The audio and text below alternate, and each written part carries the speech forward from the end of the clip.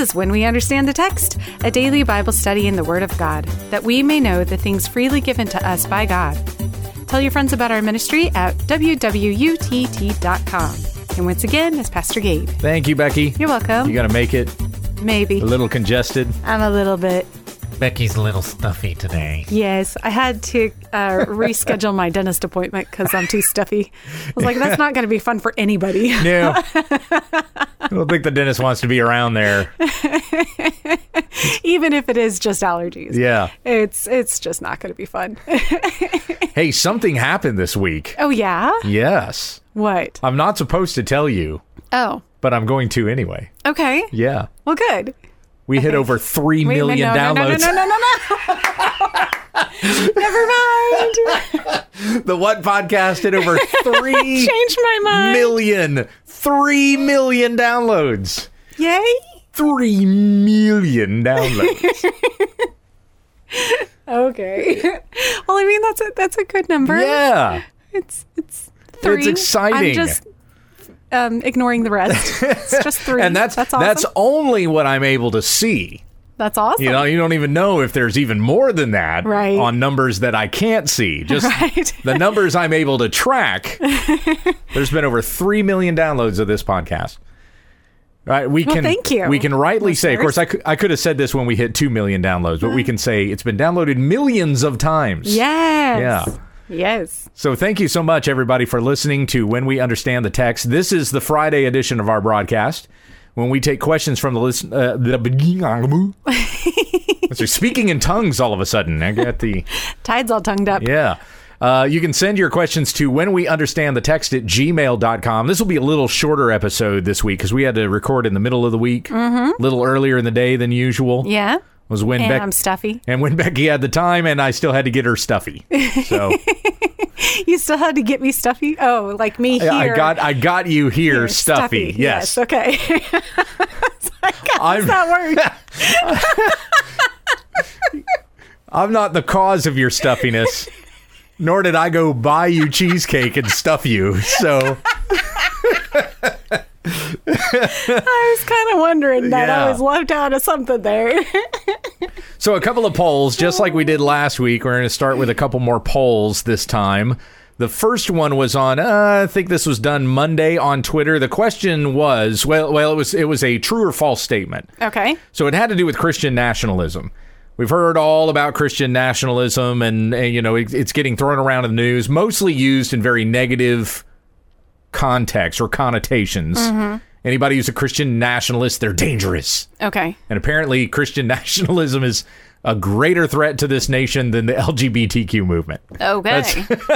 I mean, that's the way people are approaching it, even among evangelicalism. People like Russell Moore, David French, Phil Vischer, who we're going to talk about here a little bit later in the program. All right. They're all like, watch out for the dastardly Christian nationalists, the scariest people in the country right now. They're going to ruin everything. So anyway, I did a what video on that. Let me go ahead and play that, actually, because that might clear the air a little bit on Sure. people know what we're talking about with Christian nationalism. Then I'll give you our poll. Yeah. Our poll numbers. Here we go. What is Christian nationalism? The term is often used derisively to discourage mixing Christianity and politics, but defining it has mixed results. Christianity Today, critical of Christian nationalism, said it's the belief that the American nation is defined by Christianity and that the government should take active steps to keep it that way. But wouldn't that be a good thing? Pastor Grant Gaines said it's imposing distinctly Christian morals on society. And what's wrong with that? Have you not read that God's law is good and to be laid down for the lawless and disobedient? Does the Bible not say that the governing authorities have been appointed by God for the punishment of evildoers and the praise of those who do good? So which evil do you hope they punish? What the world calls evil or what God calls evil? If you believe marriage should be between a man and a woman and life begins at conception, and the law should protect those values and punish opposition, and we should elect leaders who believe the same, the world calls that evil, and they will call you a Christian nationalist. If by Christian nationalism you mean the Americanizing of Christianity, we can agree that should be opposed. But if by Christian nationalism you mean the Christianizing of America, that's something we all should want. And not just America, but Christ to every nation. Jesus said to make disciples of all the nations, baptizing and teaching them to observe all that he has commanded. If you are a follower of Jesus, you're part of a holy nation, and our true citizenship is in heaven when we understand the text. So now are you more educated on Christian nationalism? Yes. I mean, basically, the people who hate Christians are going to call you a Christian nationalist. Mm-hmm. They don't want to sound bigoted against Christianity because that would make their argument, they could get their argument shut right down. Right. Without that opportunity to try to subvert Christianity. Yeah. So we're going to call you something more scandalous. Yeah. You're a Christian nationalist. And completely confuse the other person so they can't fight back. Yeah, right. What are you talking about? Obviously doesn't have a clear definition. Yeah, and that's the way a lot of the political arguments and things like that is social arguments, moral. Mm-hmm. A lot of those arguments are going on that way right now. We're going to make it into something that you really don't even know the definition of. Mm-hmm. Yep. That way I have the strategic, intellectual upper hand because I know what I'm talking about and you don't. Right. Yeah, it's totally it's a scam. It's a scam game. Anyway, so I asked this question. This was the poll question that was put out on Twitter. A person who's Christian nationalist is likely for God and country, hates abortion and LGBTQism, and thinks man's laws should be based on the Bible. A person who's anti-Christian nationalism is likely libertarian or progressive and is for abortion and LGBTQ or prefers nuance. Agree or disagree? That was kind of the way I put it. Did I rightly categorize those, You're getting opinions, basically? Just because a person might be categorized as Christian nationalist doesn't necessarily mean they're Christian. Mm-hmm. But they would oppose abortion and LGBTQism. Sure. And they think that man's laws should be based on the Bible. They might have like a civic religion.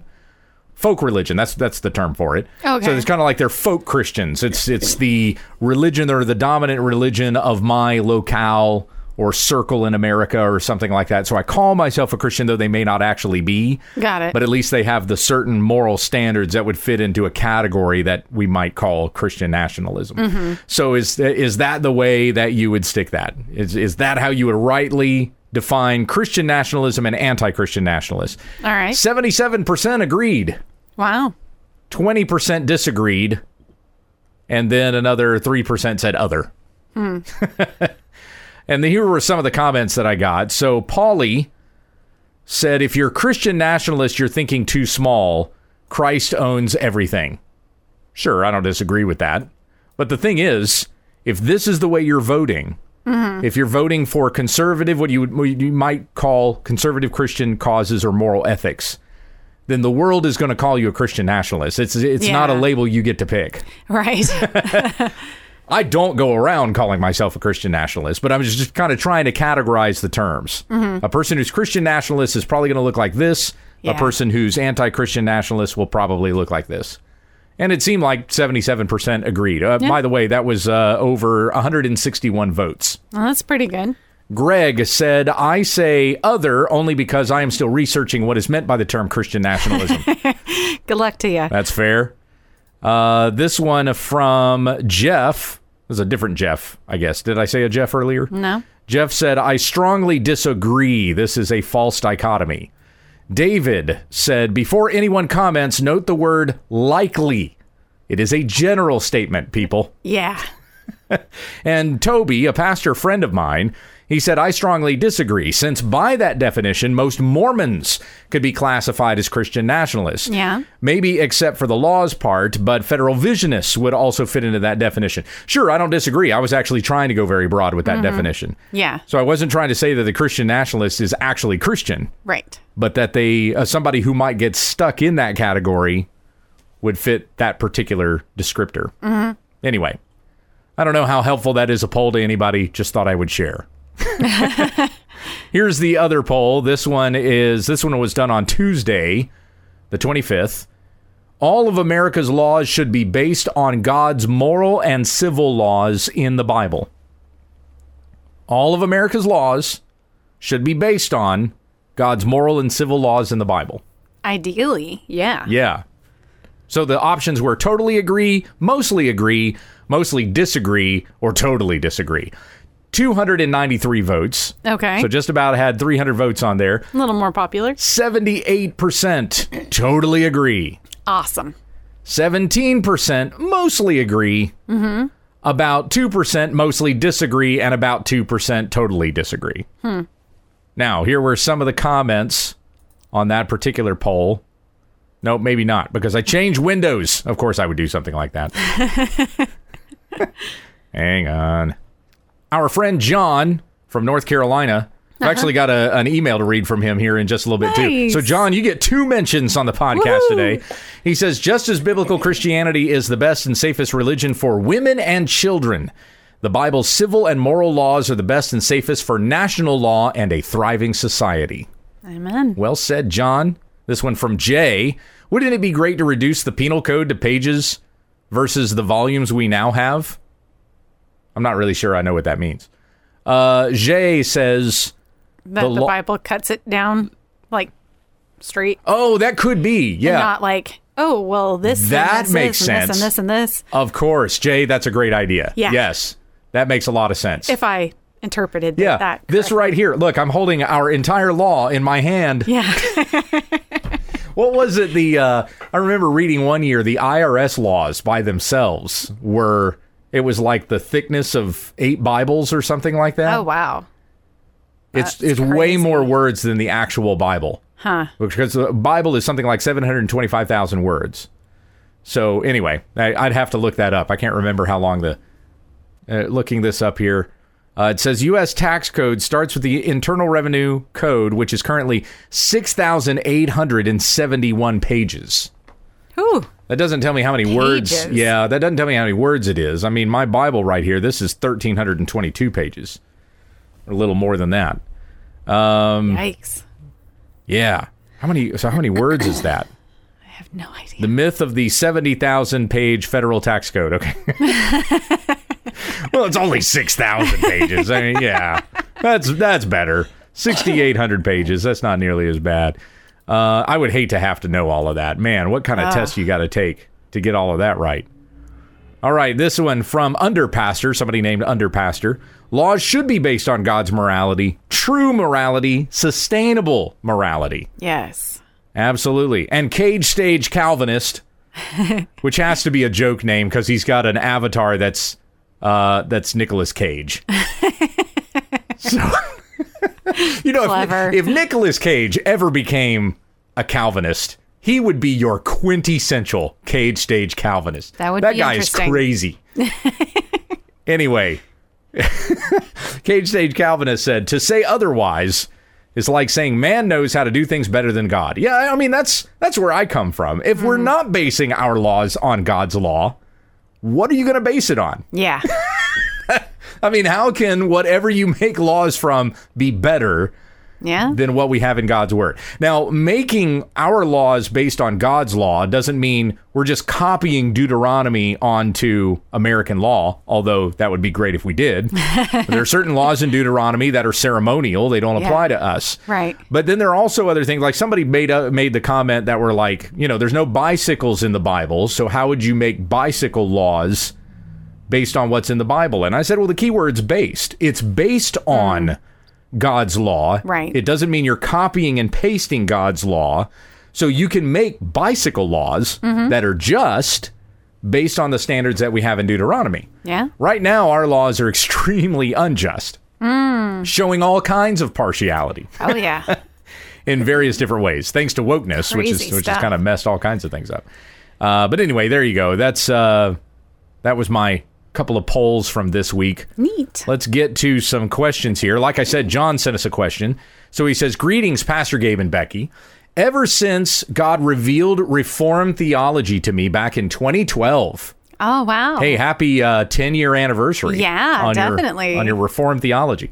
He says, I'm noticing more and more just how unorthodox a lot of Arminianism is.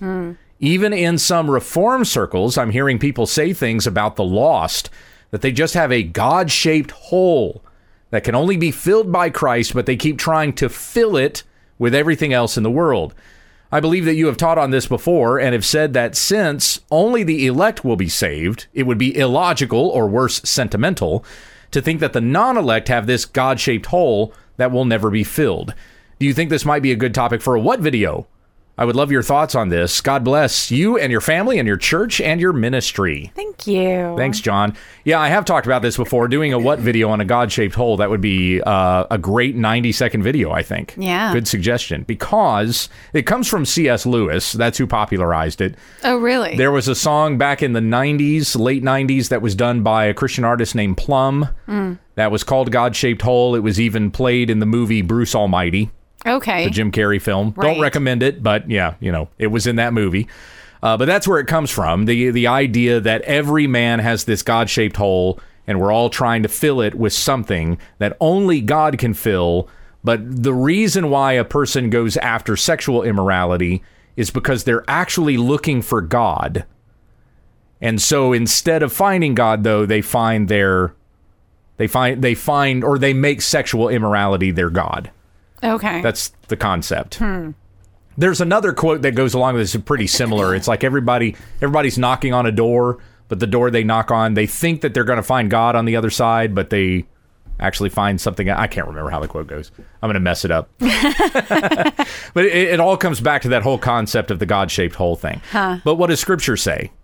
Romans 3:10, no one seeks for God. Right. So the fact that a person falls into sexual immorality or anything, addiction of some kind, anger and malice toward others, is not because they're looking for God. Finding anything and everything to fill it? Yeah, like mistakenly putting it in the wrong place. Yeah. I thought this was God, but I was wrong. I mean, because then you're justifying the worship of the sun and the moon. Right. They were just looking for God, but they looked in the wrong spot. They worshiped the sun because that was the best thing that they had. And then I've heard that argument, like people doing the best with what they have. Yeah. And God will forgive that. No, Scripture is clear. The reason why people worship the sun and the moon is because they rebel against God. Yeah, right. It's not because they're looking for God. Romans 3:10, as it is written, there is none righteous, not even one. There is none who understands. There is none who seeks for God. All have turned together. They have become worthless. There is none who does good. There is not even one person. And after going through these things, quoting from the Old Testament, Paul summarizes it this way in Romans 3:23, for all have sinned and fall short of the glory of God, being justified as a gift by his grace through the redemption that is in Christ Jesus, whom God displayed publicly as a propitiation in his blood through faith, for a demonstration of his righteousness, because in the forbearance of God he passed over the sins previously committed, for the demonstration of his righteousness at the present time, so that he would be just and the justifier of the one who has faith in Jesus. That was Romans 3:23 through 26. We've all sinned and fallen short of God's glory. It is only by his grace through Christ Jesus that we are forgiven those sins and have fellowship with God. Not because of any searching that we did, but because God knew us and placed his affections on us before the foundation of the world. But yeah, the God-shaped hole thing, that's a misplaced, like you said, John, it's Arminian. Yeah. So it's the idea that we're all kind of searching for something. The seeker-sensitive movement plays into that. Yeah. The idea that everybody's searching for something, so we're going to bring them into our church and try to give them something they're searching for and help them to recognize what you're actually looking for is God. No. That would be a neat video. Okay, I'll work on that. Good. Thanks, babe. The Gabe and Babe Show. This next one from Alex. Dear Pastor Gabe, great job on the most recent Phil Vischer video. Oh yeah, so I said that we were going to mention this. We're going to say something about this. Okay. So let me go ahead and play it. Okay. Eat up some more of our short time that we have here today. But this was the video that I just did on Phil Vischer that posted on Wednesday, I believe. The what video on Phil Vischer's opinion about abortion. William Wolf, former White House official, had an exchange with Phil Vischer, creator of VeggieTales. Vischer said, "Can you tell me exactly when the Bible allows abortion?" William replied, "Never. Easy. What's your answer?" Vischer said, "And what scripture leads you to that conclusion? Have you not read, 'You shall not murder'? In God's law, justice for the death of a child in the womb is the same as justice for an adult. You shall pay life for life." In the Gospels, when the Virgin Mary became pregnant and Joseph planned to not marry her, an angel appeared to him in a dream and said, "Joseph, son of David, do not be afraid to take Mary as your wife, for the one who has been conceived in her is of the Holy Spirit." When the angel Gabriel appeared to Mary and told her she would be with child, he said, "And behold, your relative Elizabeth has also conceived a son." By the testimony of angels, life begins at conception. But Phil has lamented on his show about the downsides of making the murder of preborn children illegal. He claims to be pro-life, but only wants abortion minimized. And he believes it's okay to murder a preborn child if daddy is a rapist. He makes Bible shows for children, but he does not understand something as basic as when a child's life matters. The Bible warns about those wanting to be teachers of the law, even though they do not understand what they are saying or the matters about which they make confident assertions. As for you, keep faith and a good conscience when we understand the text. Wow, that's awful. I know. I when Phil was going on his rants a couple of weeks ago where he was kind of exposing all of this, his views about abortion, I saw comments from people saying, "Folks, never meet your heroes." Yeah, that's sad. It is really sad. That's really sad. What you can find out about somebody that you just would have been better off not knowing. But Alex said, anyway, a great job on the recent Phil Vischer video. I've seen a few exchanges with Phil, posted some other places online. The guy has really gone off the deep end, or maybe he always was, and we're just now noticing it. Yeah. Anyway, I had a question about the video you just did and the one before it, the one about the He Gets Us website. We ought to talk about that on one of the Friday Q&As. He Gets Us. Did you see that video when I did that one? I don't think so. Okay, that's a big Great. Yeah, if you've been watching football or the World Series or the baseball playoffs, I guess, and it will be in the World Series too, I bet. The He Gets Us campaign is a series of commercials that are trying to direct people to learn about Jesus, and they're trying to put Jesus on like a human level so that you can relate to him. Yeah, we've talked about this. Okay, you know what I'm talking about then. Yeah. Okay. Oh. But instead of understanding his divinity and his humanity together, it's entirely it's entirely his humanity, but it's not even the biblical understanding of his humanity. Right. It's reading our experiences into Christ. Exactly. Yeah. And it's saying everything that we experience, well, Jesus went through that so he can relate to us. Right. Even to the point of saying Jesus was a thug too. Yeah. You know? Crazy stuff. He broke the law also. So if you're a lawbreaker, you can relate to Jesus. Anyway, that would be a whole other tangent. I'm just saying we ought to do a Q&A. Somebody ask a question about it so we can do a Q&A on it. No, thanks. Becky's looking forward to that one. So anyway, Alex says, is that you in those videos? Are we now seeing the face of the what guy in the what videos? How about that? Why haven't you done that until now? Just curious. You don't have to read my question on the podcast. Too late. Anyway, yeah, actually, the reason for it, I always wanted to do it. Okay. But, I mean, you have to take know that. very professional grade photographs. You do, yeah. In order to do that, and I didn't have the time. But now, I mean, it's so easy to come into a really high-quality camera. Yes, it is. Back at the time that I started What Videos, which was 2013, 2014. Yeah. You know, cell phones were... Yeah. They're all fuzzy. The camera, right. It was like a 3 megapixel, probably 2.2. And that was a big deal. Yeah, right. Wow, look, I can take fuzzy images on my phone. And you take 5 photos and you're like, your memory space is all maxed out. Yeah. But now Becky has a good camera and I've got a good camera on my phone. Yes. And so I found some actually some lighting that's used for videography here at the church. Yep. I was like, wow, all I need is a white background and I can make photos of myself. Yeah. For the what videos. The only reason I would want to do it, I'm actually better at, keeping my face off things. I'm totally uncomfortable with that. But the main reason for doing it is because I cannot find stock photos. Yeah. Good stock photos of people holding Bibles. Yeah. I've actually paid quite a bit of money for some of the stock photos that I use of people holding and pointing to the Bible. So it's better to just do them myself. And now even I've got the little bubble, whenever I would do the quote bubbles, now it's even me saying it and not just attributing the quote to whatever stock photo of a person that I found and threw on there. So, yeah, that's part of the reason for doing it. I really don't have an interest in wanting to have my face on everything. But Becky and I had this idea of the next G3 maybe, which is next year, September of next year is when it's going to be in Atlanta.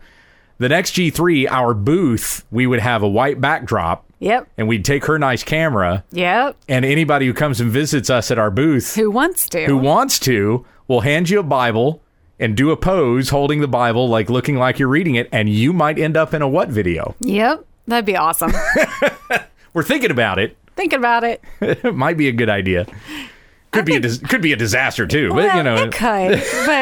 But at the same time, I really am fond of this idea. I think it'd be awesome. I think it would. It wasn't our idea, though. Credit where credit is due. You know who it came from? No. It was my dad. Oh, yeah? Yeah. My dad was the one it was when he came and joined us at one of those few years back. Yeah. And he's just standing there, at our booth and handing out our pins. He does better with handing out our merch than we do. Oh, my goodness. But he would... He takes about 5 minutes per person. Yeah, right. It's awesome. But he's looking at our booth and looking at the videos that are rotating on the, the monitor that we've got. Yeah. And he's the one that came up with, why don't you just put a white backdrop right here? You're not using this space for anything else. It's just your table and you're talking to people. So have people come on in here and you take their picture and you could end up in a what video? I like it. It's a good idea, Dad. Thanks, Dad. We'll see about that. All right, that's all I got. You got anything else you want to plug in here? Nope. Okay. Not really. I mean, thanks for listening. Yep. You guys are awesome. This next week, I start a study in Hebrews. So I just finished up Galatians. The reason why I wouldn't jump right into Ephesians is because I'd like to do something a little long and then come back to Ephesians. So I've been successively going through books of the Bible since John. I've done John, Acts, Romans, 1st and 2nd Corinthians, Galatians. Particularly, you think I'd do Ephesians, but there is an Ephesians series on the podcast already. I haven't taught through Hebrews yet. So I'm thinking about going ahead and doing Hebrews and then maybe coming back to Ephesians a little bit later, and then I can grab my sermon series again on Ephesians if I want to do that. Take a break like I just did with Galatians. Fair enough. Let myself teach from old teachings instead of having to come up with something new. Yeah. That'd be great. Yep. Next week is Hebrews, Monday, Tuesday, and Wednesday. And then we're still in Song of Songs Thursday. And having heard from the listeners, when I finish Song of Songs, I'm going to go on to Isaiah. Ooh, nice. So thank you for your input on that. Episode 1800 is in the books. Woohoo! Let's pray. Yes, let's. Heavenly Father, we thank you for this time together. Thank you that we can come to your word and learn from what you say. Thank you for the grace of God that has been given to us. While we were yet sinners, Christ died for us, and you have demonstrated your love for us in this way. All have sinned and fallen short of the glory of God, but we are justified by your grace as a gift. And in Romans 6:23, the wages of sin is death, but the free gift of God is eternal life through Jesus Christ our Lord. May your gospel continue to be proclaimed. May Christ be proclaimed to the nations, so that all who believe in him will turn from sin to Jesus Christ and have everlasting life. It's in Jesus' name that we pray. Amen. Amen.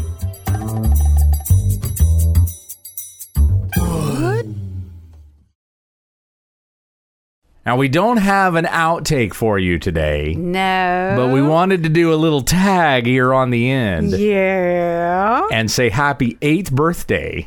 To Aria. To our daughter, Aria. Let's sing happy birthday. Yes, let's. Happy birthday to you. Happy birthday to you. Happy birthday, dear Aria. Happy birthday to you. And many more.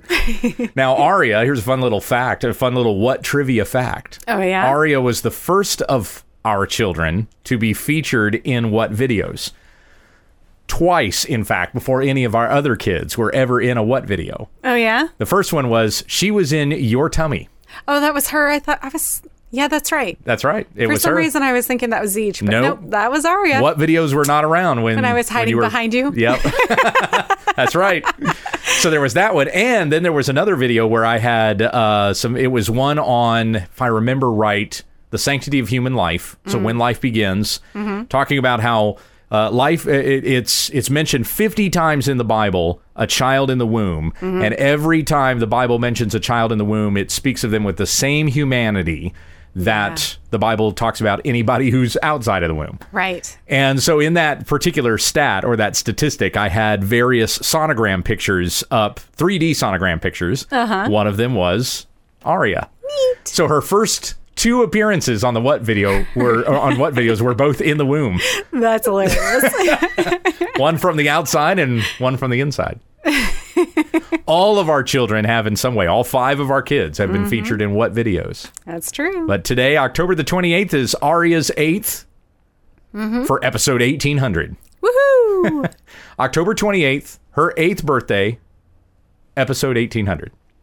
It's an 8. Got an 8 theme going on. It's great. Yeah, well, I'm gonna go 8 my food.